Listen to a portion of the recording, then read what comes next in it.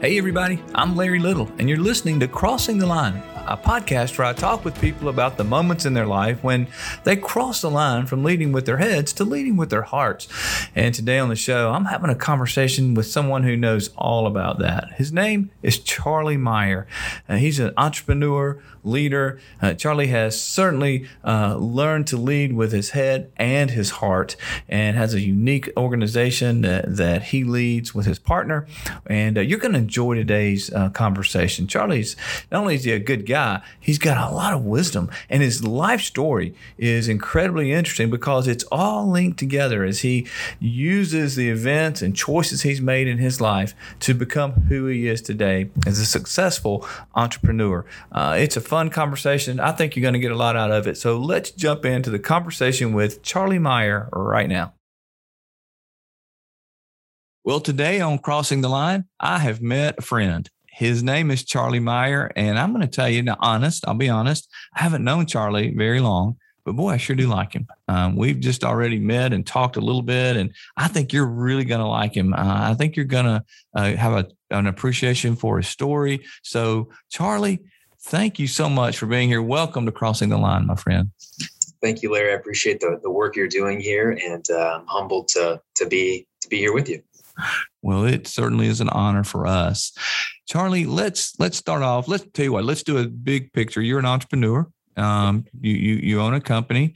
You live in Indianapolis. Is that right? What's the name of your, let's just jump right there for a sec. What's the name of your company? We have a company called Threefold. It's a private equity style company that we basically invest in real estate and property services through trusted partnerships, and a couple of just really unique things. When I say private equity, I always like to qualify this a bit. We are, first of all, we're self-funded, so we don't raise dollars. For a big part, we don't want to be beholden to anybody else's expectations of the return on that capital, so we can make really long-term decisions. We're permanent capital, so we are not looking to buy a company and build it up and sell it. We're really looking to hold long-term. Again, lets us make really long-term decisions with our companies. And we do it through a partnership model where we have a minority shareholder that's the president, the entrepreneur in that business, and we invert the power structure and really just exist to support them and provide a climate of growth for them. And so that's kind of what we do. Charlie, it's a bit different. That investment equity firm you have is different. It's different for a reason. And so we're going to pause that, and we're going to come back to that. We're going to go back now for a bit because I want, you've heard from Charlie, and you've told us that this organization you have, while it has maybe a traditional name, it's not traditional in the way it does business. And there's a reason for that. There's a reason you do things differently, which is why we're talking today. So I'm pretty excited about that. So we're going to pause there. We'll get back there, and let's go learn about Charlie. So take me back to where were you born? Let's go back to a 6 or 7 year old. Who was Charlie, and where was he at that age in life? Yeah.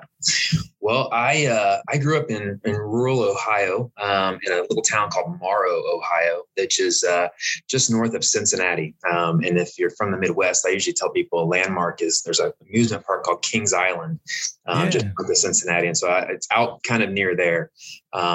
And I had a bit of an unconventional upbringing in that my grandparents were my main caregivers, and my mom and dad were divorced before I can have any memories. So I just remember living with my grandparents and my mom being there as well.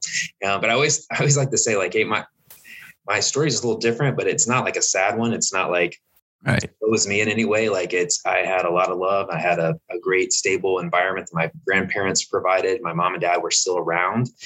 Just very different kind of setup in how I grew up. So in the first grade, we moved out to this Morrow area and lived on the corner of my great uncle's farm. So we had a little 1 acre lot that we bought that we put a modular home on, and lived on the corner of this farm. So, which was a lot of fun because I had a lot of woods and just independence to explore as a young guy.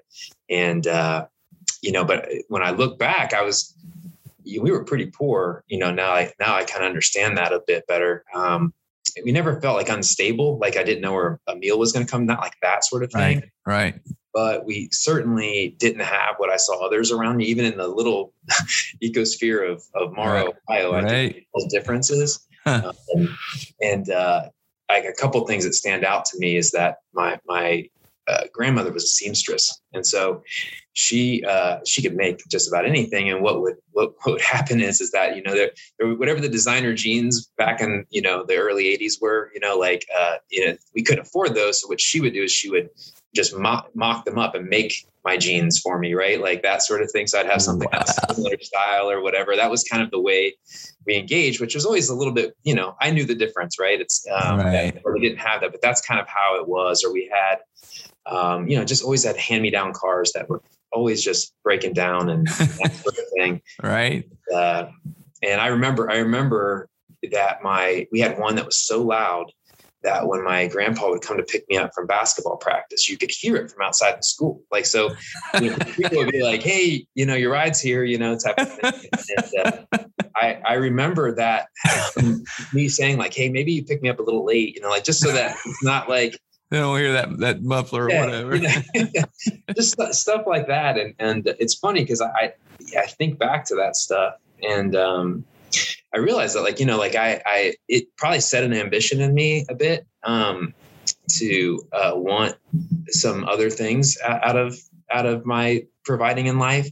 And I think that as I think about that, I feel like that motivation was out of a bit of like maybe a negative place. Like it wasn't as like a positive motivator. So I've had to redeem some of that over my life a little bit, but certainly, I certainly was a motivated young guy to have a different opportunities, even though my grandparents did an amazing job. I mean, being so generous and sacrificial to provide me every opportunity. So it's not any sort of disparity back to them, but it's more, I look back and I realize, man, how I experienced that and what it set me on, I look back on now and it led me some good places, but I wish I could have been a bit more mature about how I maybe thought about some of those things. So here's that word, independent. And it's the first thing I think we see in Charlie, and we see it in so many leaders. Growing up, he understood how to be independent. He was independent in how he played and what he did, and you kind of combine that with that ambition that he learned to say, I want to continue to grow, which these are characteristics of all really strong leaders. Charlie started out with that characteristic of being independent. Well, we all can say that, right? But we look back in our lives, and you look back in your life, and times were different too. Even from where we are now. And I want you to think back, go back to that word that you said. I was pretty independent. Now think about what you did as a young child. Think about in the woods running, and then think about children today. I mean, things that I did growing up, I would be like, no, to my kid, no, you're not doing. You're going to do what? You're going to the creek? No. But tell me a little bit about what was a day like with Charlie out in the woods. I mean, honestly, like I would disappear. I might be gone 6 hours, right? Yeah. Like leave with a BB gun and my survival knife and leave off into the woods and, salamander, fights and catching crawdaddies and things like that, like just exploring out on this, what felt like this vast, wilderness, right? Like that we could go and explore on this, or playing in the barn, or, just this stuff like that when a friend would come over, that's what we would escape and go do and create forts. And I mean, I can remember, as a youngster riding my bike, 7 or 8 miles to my friend's house, right? Yep. Like, that sort of thing. That is certainly different than what I think of today, but it also influences me because it's funny. My wife and I have had this conversation about like, man, we've got to let's be conscious of this, right? Like, what kind of independence do we want to give to I have a daughter that's 10. I have a son, and her name's Sabrina. I have a son, who's 9. His name's Trey. And a son, Crosby, who's 6. And so a couple of years ago, we were thinking about this and about like, man, the things we did as a kid, like where could we give our kids like that sort of independence, right? Like, what could we do? And I remember it was a big thing for like us to think about this, but we were like, okay, our kids were doing a little bit of like a golf lesson at a course that's connected to our neighborhood. We're just like, hey, we're going to just send them on their bikes. Like they're going to ride through the neighborhood over to this place, which isn't that far, but it's like, they were first and second graders type of thing. It's like, hey, you're going to go by yourself. And they thought that was the coolest thing ever. Right. Like, but it was like a stretch for us. And it was interesting to think back about that. Like, man, we were doing way more stuff. Oh my goodness. Back then. And we've got to keep finding these ways to stretch ourselves as parents, because it's not our kids' problem. It's our problem. That's right. So I love what you said, stretch ourselves as parents. I think that's brilliant. We didn't think anything about it. The rule maybe, you got to get home before dark, but, and I love, by the way, I got to take you back, Charlie. Thank you for saying crawdaddies. I haven't heard that in forever. Thank you for that. What fun we used to have with that in the creek and little crawdads. That's amazing. So you're out there and that independence helped you to become who you are today. There's no doubt.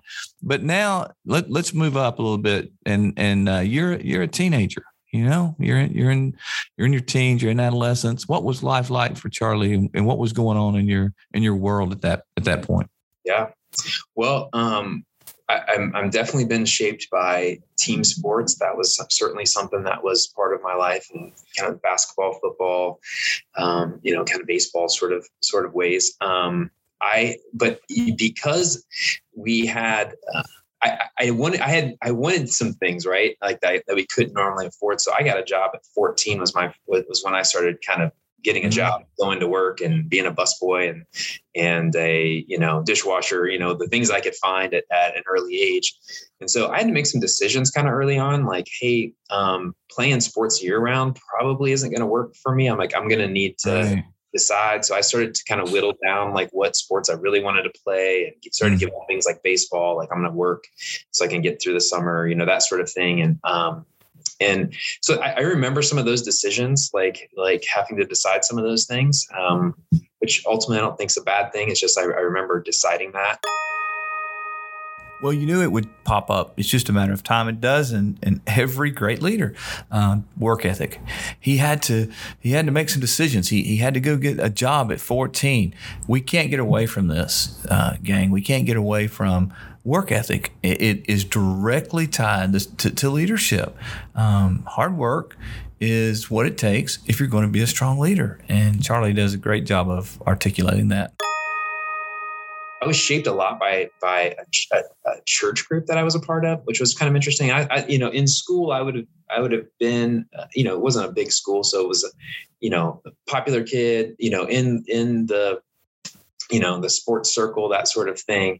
But my friendship groups weren't really founded there. Like I didn't really connect with those folks as much as people at my church, which was at a slightly different community in Cincinnati there. Interesting. Yeah. It kind of pulled from more affluent areas. It was a bigger mix of kids. And I had a really unique opportunity in like seventh grade. There was a group there it's still around, actually. It's called Mishpachah, and Mishpachah is Hebrew for the word family. And so it became like a performance group. Like it was, it started off as a choir, and it turned into like this performance group that still puts on the same musical that was written, 20 years or no, way more than that. We sound way older than that. So 30 plus years. Right. And we would travel basically the country and put this on for high schools and youth groups and stuff. And so that became a pretty foundational like friend group for me, and shaping to keep me out of trouble in some ways, but also kind of formed a different friendship group and relationship group that broadened kind of my viewpoint of what's available in life and different communities and that sort of thing. And so that was an interesting mix also with the sports thing, because I had to also make some priority decisions. Like I had a lead role in this thing as I got into high school, and what I remember having to decide like a commitment to this group and this mission of this group versus like, would I be willing to miss a varsity game to be part of the tour of this, right? And I remember Charlie missing a varsity game, and that was not a popular decision, right? You can imagine from the school side of things, right? And so I just remember stuff like that. Like that was really shaping for me to have to, to think about that and then make some principled decisions about what was going to be important to me through that. And while all this was going on, you were very active. You were in sports. You had this performance group that you were in. At the same time, you realized you had to work, and there was still work there that if you wanted extra income, right? So you're balancing a lot of balls even as a teenager. You're making decisions, you're making choices that probably helped your thought process even all the way up into adulthood, I would imagine. Yeah. I would just say that, as I look back though, I realize how small my perspective was. And I still kind of carry this with me today. I think I realize I probably have such a limited view of what I think I know and what I think, how it works, and I look back to then, man, I had like a microscopic view of like how you made money or how, what was possible to do. And so it's interesting to me to look back and see how that widened over time to land as an entrepreneur today, which isn't what I would have imagined back then, or even really had understanding that was possible, if that makes sense. So, well, like all great leaders, you're committed to growing and learning and having a different perspective as you grow. That's amazing. So let's go. Oh, by the way, so you're in this performance group and you said you had a lead role. Are we singing, Charlie? What are we doing? Are you a singer?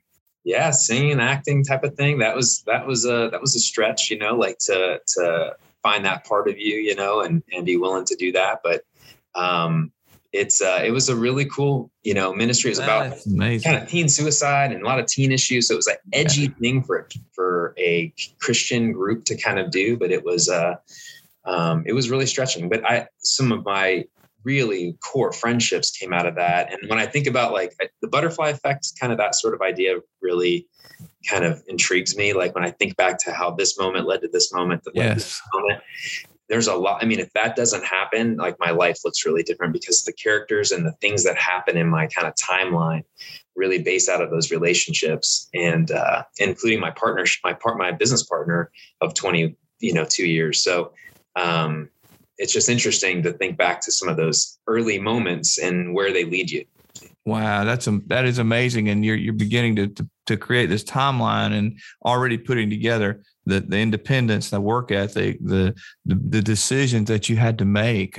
So you're gaining all of these things as you go, and it's defining you. It is defining you. It's helping you to become who you are today. So now, what happened after high school?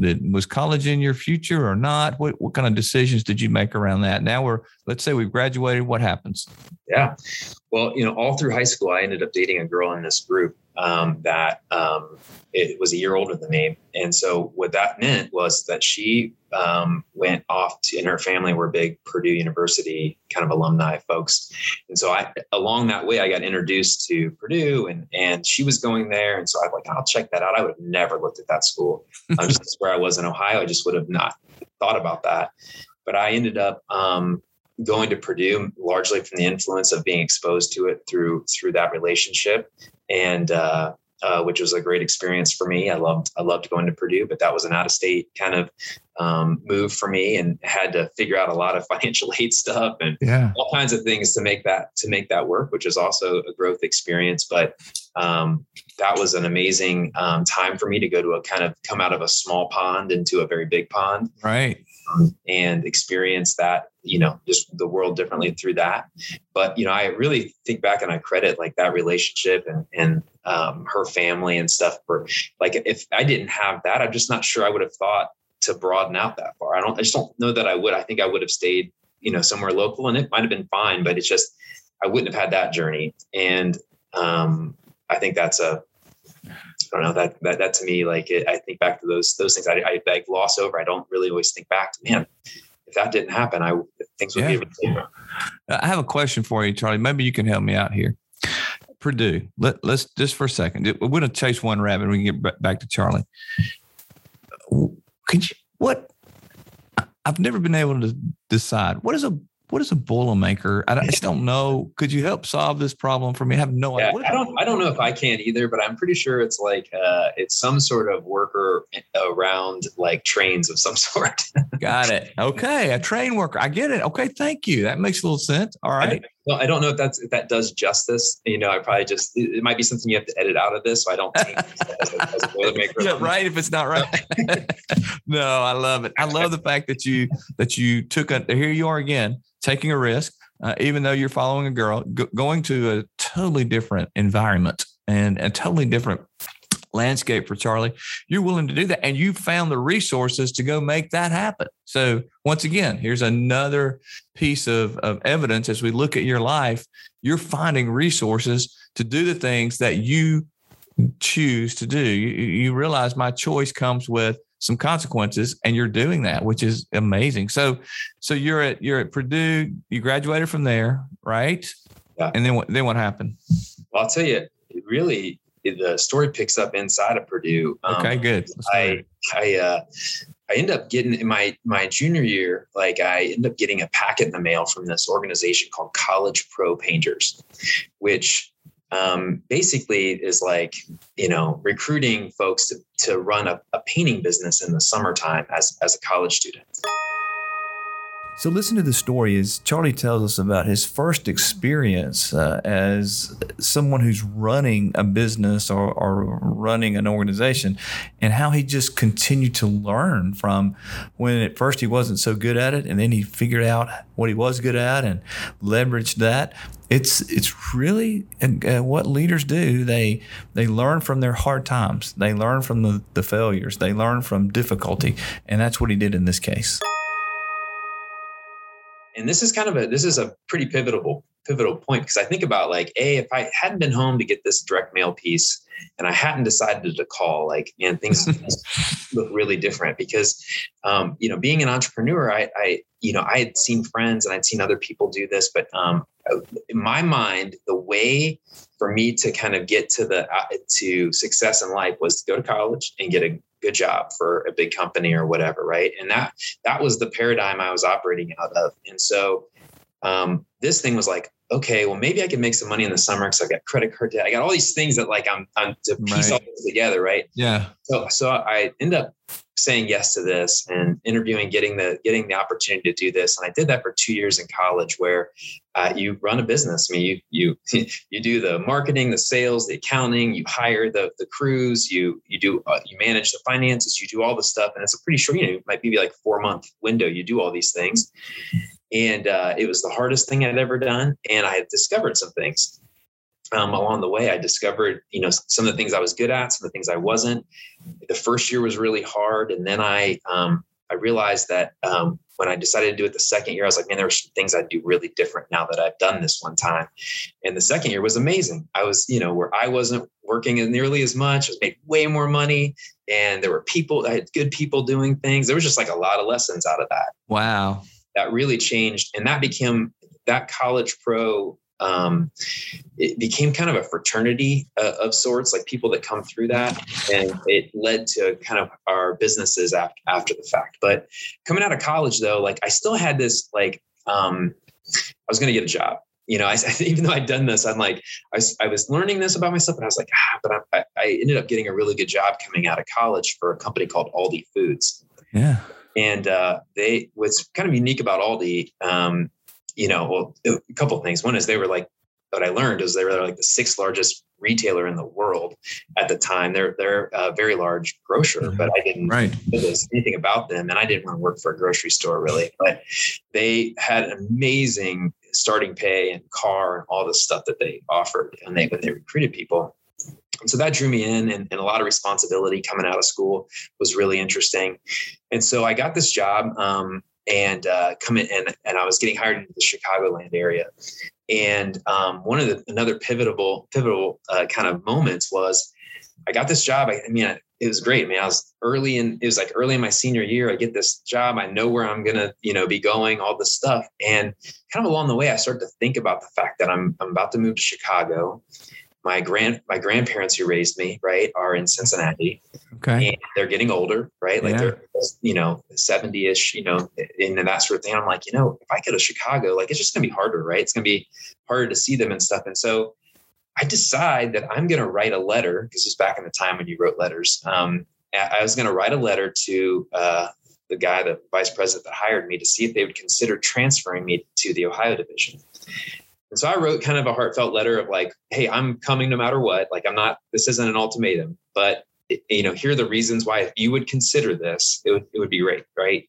And he called me a couple of weeks later, and he said, he let me know that he arranged for that to happen. Wow. It's of no benefit to him because there's totally separate divisions, and he's, sad to have lost me as a candidate, but he wanted to honor the request. And that changed everything, because as I got transferred to that division, my very first day, I met my business partner, who I knew loosely in high school through my relationships from these other high schools. He was a district manager in that division, and our kind of paths reunite in that. And which, I mean, honestly, if that doesn't happen, right, like, again, life doesn't look like what it does right now. So, isn't that amazing, Charlie, that the decisions that you make continue to have these consequences? I mean, who would have thought? But you, once again, you had that leadership capacity to write the letter, to write a non-threatening but a heartfelt. You led with your heart right then. In that scenario, although you were going to be there, but you had, as a young man, you had the ability, the EQ, the emotional intelligence to say, let me write a letter from my heart and see if it has results. And then because of that, you met your business partner. Wow. That's amazing. All right. So here you are at Aldi now. Are you a division manager? Is that what you are? Yeah. So they hire you in as a district manager. Okay. Yeah. And they want fresh kids because they want to teach their way. And, that sort of thing. They don't want you to come in with the experience of, which is awesome, right? As a 22-year-old person or whatever, you're handed the keys to, here's 5 stores, and you got to manage adults and that sort of thing. So it was a lot, but it was really good. And it laid a foundation of a couple of things. One is I realized what I didn't want to do for the rest of my life in that job. And I'll tell you, I had, going to Purdue, I always tell people there was 2 things I remember from going to Purdue. Like, I mean, it was great education, all those things, but the 2 things that were a piece of advice from guest lecturers, no less, but they were this, and it's really shaped some things for me. One is that there was the idea of like, you should live outside of the United States for at least a year. Because you will get a perspective of the world you live in, right? Like, and I haven't been able to do that yet, but it has certainly influenced how we travel, how we take extended trips and try to do things to help widen our perspectives. Yep. It's really hard to be objective from the inside view, right? So that's carried with me, even though I haven't been able to do that part yet. The other thing is that this guy said, if you don't love what you're doing after 2 years, you should quit, because you'll be great at it. Wow. And I don't know why that stuck with me. I'm not even sure it's great advice, but it was like, for me, that resonated. And so as I was doing this job at Aldi, which was great in so many ways, and it had this path, they always showed you 4 years in advance, like what your salary was going to be every year, that you could just see, and so it kind of kept you, hooked in. And I realized I don't love this job. It's a good job, but I don't love it. And I'm going to get trapped by this money, and I'm going to get trapped by like what's here. And I started to explore what else might be out there. And I had friends that from College Pro that had gone on to start. There was another franchise concept that the same group had. It was called CertaPro Painters. That was a professional painting franchise. And although I didn't know anything about painting really other than running this business, that became like a pathway for me to start to explore, like, what would it look like for me to leave this and go do that? And one of the things that from college, again, I just didn't have perspective, but I remember doodling around and thinking like, man, if I had a business, I would want it to be kind of a consulting style business. Cause I'm a generalist. There's not one thing that I want to do in my life. I'm not a practitioner of something. So I had this idea of like, maybe it could be like Meyer Management or something, where I had all these companies that I was interacting with somehow. And that was like I didn't have any other perspective than that. So as I started to think about maybe leaving this great job and going out and doing, an entrepreneurial move, I also looked at this my friend and who's now my business partner, and said, this guy's we get along great. We come at things from different places, but we're pointed at the same thing. And I think we'd be a really good complement to each other. It would be great to like build something together. And so that became my first big sales job, was to convince him, who wasn't looking for an entrepreneurial exit, that, hey, maybe it would be, we should do this together. And that kind of started us on a journey of exploring what a business could look like, and spending lots of time once we made a decision that we would do this together, that we spent time in his parents' office, like, because they had a computer and we could write a business plan together. And we were going to buy this CertaPro Painters franchise in Indianapolis, because I knew a little bit about painting. It was something we were connected to from my college pro days, and that'd be our starting spot. And so we did that. And what's interesting to me is that we got a lot of advice about like partnerships are bad, right? Like they just don't work in business. And we got a lot of counsel that we shouldn't do this together. Wow. And for us, what was interesting is one of the things that Aldi taught was to ask the next question. And don't skip over that. That was great leadership training that Charlie received. Ask the next question. Don't stop with what something appears to be, or with what someone tells you. Ask the next question. Go a little bit deeper. Wow, that's good stuff.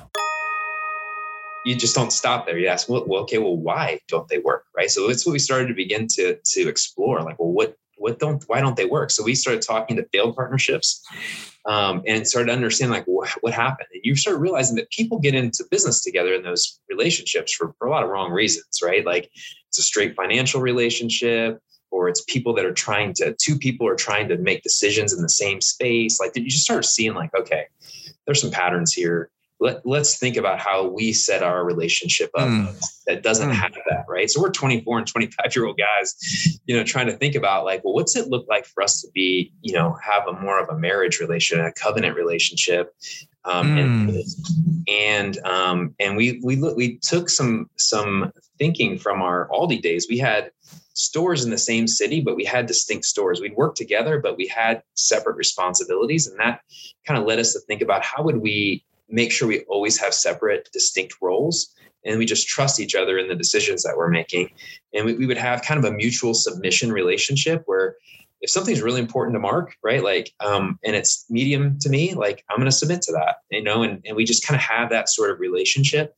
And that became kind of how we forged forward. And so one of the things we did to start the business, I quit because he was on a 1.5 pay bands ahead of me, and I had a little bit of experience. So I quit, moved to Indianapolis, and we split his paycheck. So he literally sent me 50% of his paycheck every month, and he would come in on the weekends, and we started to build the business. And a year later, he came in and I trained him on what I knew about the residential side of that business. And then I moved over to the commercial side and started that. And so we just kind of kept this form of like, we're going to be in the same space, and we're going to be true partners in this. And that's kind of how we started.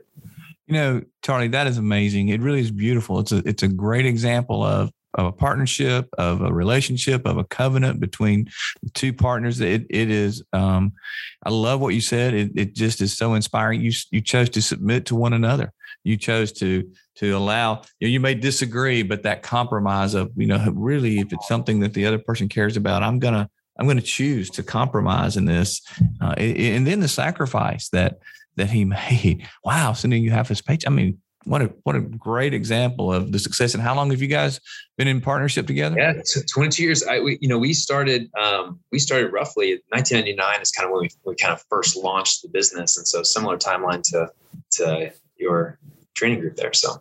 Yeah, absolutely. That's amazing. And I totally connect. I have a business partner as well. We've been together a long time, and I'm loving that you guys have been together, because it is going against the odds. It truly is. And you have to make those decisions. And it's just a great reminder for us all. So you're in this business, and I could talk with you all day, and we may have to come back, Charlie. This is so rich, but I want to move forward because I wanted to ask you some questions about your business that you're in. But before we go there, so you met your wife, you fell in love, and you got married. Is that right? Was this why you were at Aldi? Did you get married at Aldi, or what? my wife and we've been married for 14 years now. And so I met her actually at work. She came from one of our companies, and it wasn't one that I was running at the time, but my business partner hired her, and then we met kind of through that, and began to date and get married from that. So my business partner hired my wife. So Charlie, you owe your business partner a lot. That greatest sales job you did is paying dividends for you, my friend. That's awesome. Well, congratulations on that. And congratulations on your 3, I know, just treasures in your life and your children that you've mentioned earlier. And as a dad and as a husband and as an entrepreneur and leader, you know, who you are is a combination of where you've been and you are continuing to make great choices. Tell us a little bit about why is it that your business that you're in right now, why is it that it's different from others who may have the same type of business, but yours is different? Tell me why.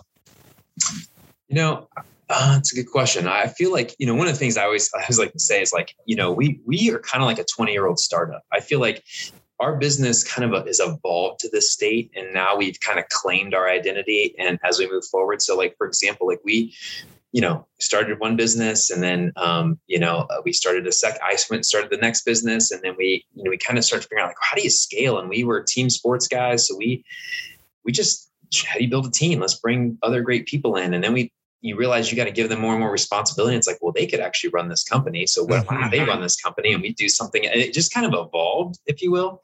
It wasn't as intentional as we are now. We can look back and we're like, hey, that's kind of working for us. Let's formalize that.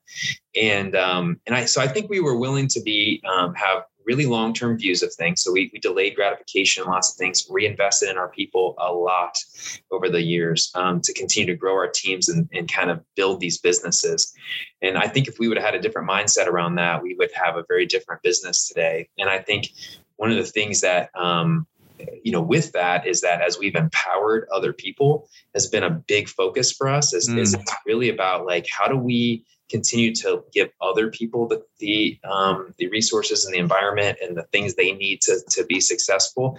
That's just led to a collective success that we wouldn't have had otherwise. So I think there's some just mindsets of like that, of that nature that has led us to become what we are right now. And now we're languaging that. We've languaged that, we've claimed it. And it's like, okay, what's the next 20 years look like, knowing what we know now? What does the next 20 years look like? How many times do we think ahead like that? What do the next 15, 10, 5 years look like? And we make our decisions based on where we want to be. Another great leadership tip from Charlie. And how we invite more people along on this journey. And that's kind of what we've been doing. So some of this, I feel like as we talk about it now, we talk about it pretty packaged. We can kind of, but it evolved over time through relationships and team building and delayed gratification and that mutual submission. How do we all kind of win together? So I have to ask you this. So, as good as you are, there are times when you probably made a mistake in terms of hiring. There are times when things go wrong, or there are times when a team member, there just has to be some accountability, right?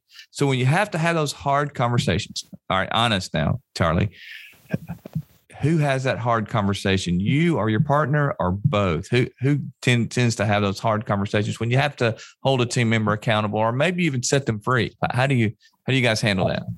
Well, I'll tell you. So it's evolved over time because like what ends up happening is that right now my business partner and I at Threefold, our immediate customer, if you will, or who we work with is our partner that runs the brands. So we would never do anything inside of their business is how we would look at it, even though we might own 90% of that company. The power structure is kind of inverted. So we would never kind of go into their company around them, but we would have engagement with them. So we have the way we have accountability with them is through lots of different one-on-ones things. So we built a kind of a performance culture where it's kind of expected that you're having these conversations. Love it. We teach about having these kind of productive conflict and racing to conflict. That's been kind of part of how we've kind of grown up together in that way. That's true. It doesn't make it harder or less hard in things. No, we certainly screw it up all the time. But I think it's been a normalized part of like what you should expect in our business, and so that makes it a little bit easier. That for that to actually have an opportunity to happen. I'd say my business partner is really good at this. He's very direct and can really have those conversations well. I've learned from that and I've grown in those areas. We certainly, if we make mistakes, we probably hold on to people too long. We probably have a heart of trying to influence and change things and that sort of stuff. We've made plenty of those mistakes, but now it's you start to once you start to have this momentum of culture and clarity on who you are and what you're about, it tends to attract things that complement that, and things stand out pretty quickly that don't match that. And so that's a benefit now of where we're at in the business stage. Yeah, I can see that. I love what you said. We've created a culture of expectation. I love that. So, Charlie, as we turn this corner, and we have to close this time together, I want to pick your brain. There are aspiring young leaders, just like you were, who are listening to this podcast. There are others who are there that are just in a spot where they're saying, "Hey, what would you say? What kind of tips would you give me if I just some takeaways, Charlie, that you could help encourage these leaders as they're listening to you today? What would you say to them?" A couple things I would say. Well, let me just start with this. I think that focusing on having a growth mindset is the thing you need to have. I feel like the idea that you're always going to be learning, that you find a way to help yourself do that, to be curious, to continue to ask questions, to not get fixed in your positions. I feel like that's a really important thing. You mentioned this earlier, and I would echo this, is that you got to realize that we're always in a state of becoming.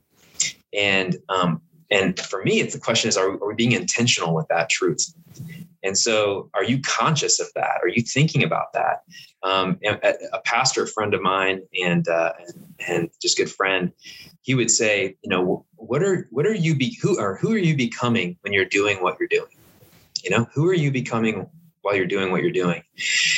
And I love the consciousness that question requires, right? As you go through life. And because sometimes we don't pay attention, right? And we don't pay attention to the trajectory we're on. And, 1 to 2 degree shift in trajectory leads you someplace totally different. And I just would encourage people to be responsible with that and be intentional with that and stay conscious of those things. I think about, it makes me think of, there's a Matthew McConaughey, speech he gives, when he gets a Emmy at some point in his life. I don't know when this was, but what stands out for me about what he talked about, he was talking about somebody asking who his hero is. And his response is something around, it's himself in 10 years. And so he's trying to figure out how to live into being his hero in 10 years. And I think that's part of this growth mindset, being intentional, thinking about growth. In our company, we try to decode a couple things. One is that leadership is not about management. It's not code word for management. So don't think about that that way. Those are different things.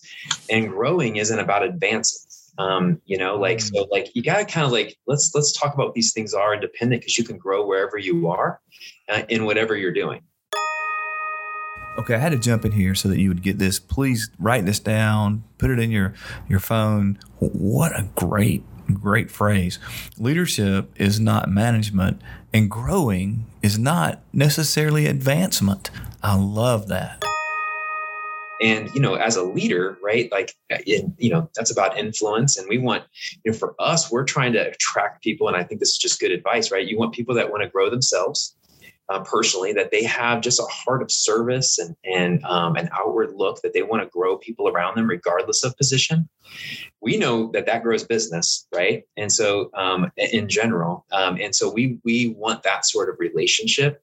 So I just invite people to that just works for life. How do you grow yourself? How do you help others around you grow? That's a big part.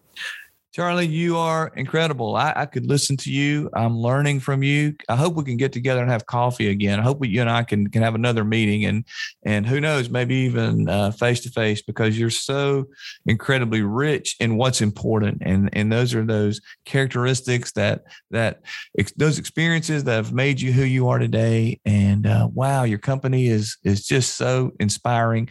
thank you for sharing this. You've made a difference today. You've shared, and I know it's always difficult for great leaders to talk about themselves, but thank you for allowing us to have a peek inside of your life. And we want you to know, we here at Crossing the Line, the Eagle Center for Leadership, we're very just honored to have made a new friend. And I hope that we can get together again and talk some more and maybe even I have all these questions in my head that I want to ask you. So we're going to have to follow up with this and have another conversation. But thank you for being on Crossing the Line today. Well, it's my pleasure. And I like to say, I'm just one beggar telling another beggar where I found bread. That's a famous quote. And I feel like that's just true, right? Like I've had a lot of people pour into me over time, and I'm happy to share those learnings. So, well, you sure have. Thank you, Charlie. Appreciate it. Well, there you have it. The story of Charlie Meyer. Really interesting how he wove together his life, the moments in his life, those poignant decisions, if you will, in his life that he made that led him to where he is. That's why it's so important that when we're aware that we make good choices. Now, sometimes things happen and that's fine that we can't control, and that's fine. But there are so many things in life. If we step back and just make wise choices, they have incredible results. And that's kind of the theme in Charlie's life as he grew up learning to be independent and have a strong work ethic and having to make choices about work and school and the performance group and then choosing to pursue his education at Purdue and choosing to work in this business, this painting business, and choosing to take risk over and over again to get him to where he is today. What a great story. What a great guy. I learned an awful lot from him. I hope you did too. I want to thank you for taking the time to listen to Crossing the Line. I hope that you have enjoyed it. I hope that you've gotten some nuggets of wisdom and leadership help. But I truly hope that you will continue to make a difference in the lives of those you love, live with, and lead. We look forward to you joining us again on Crossing the Line.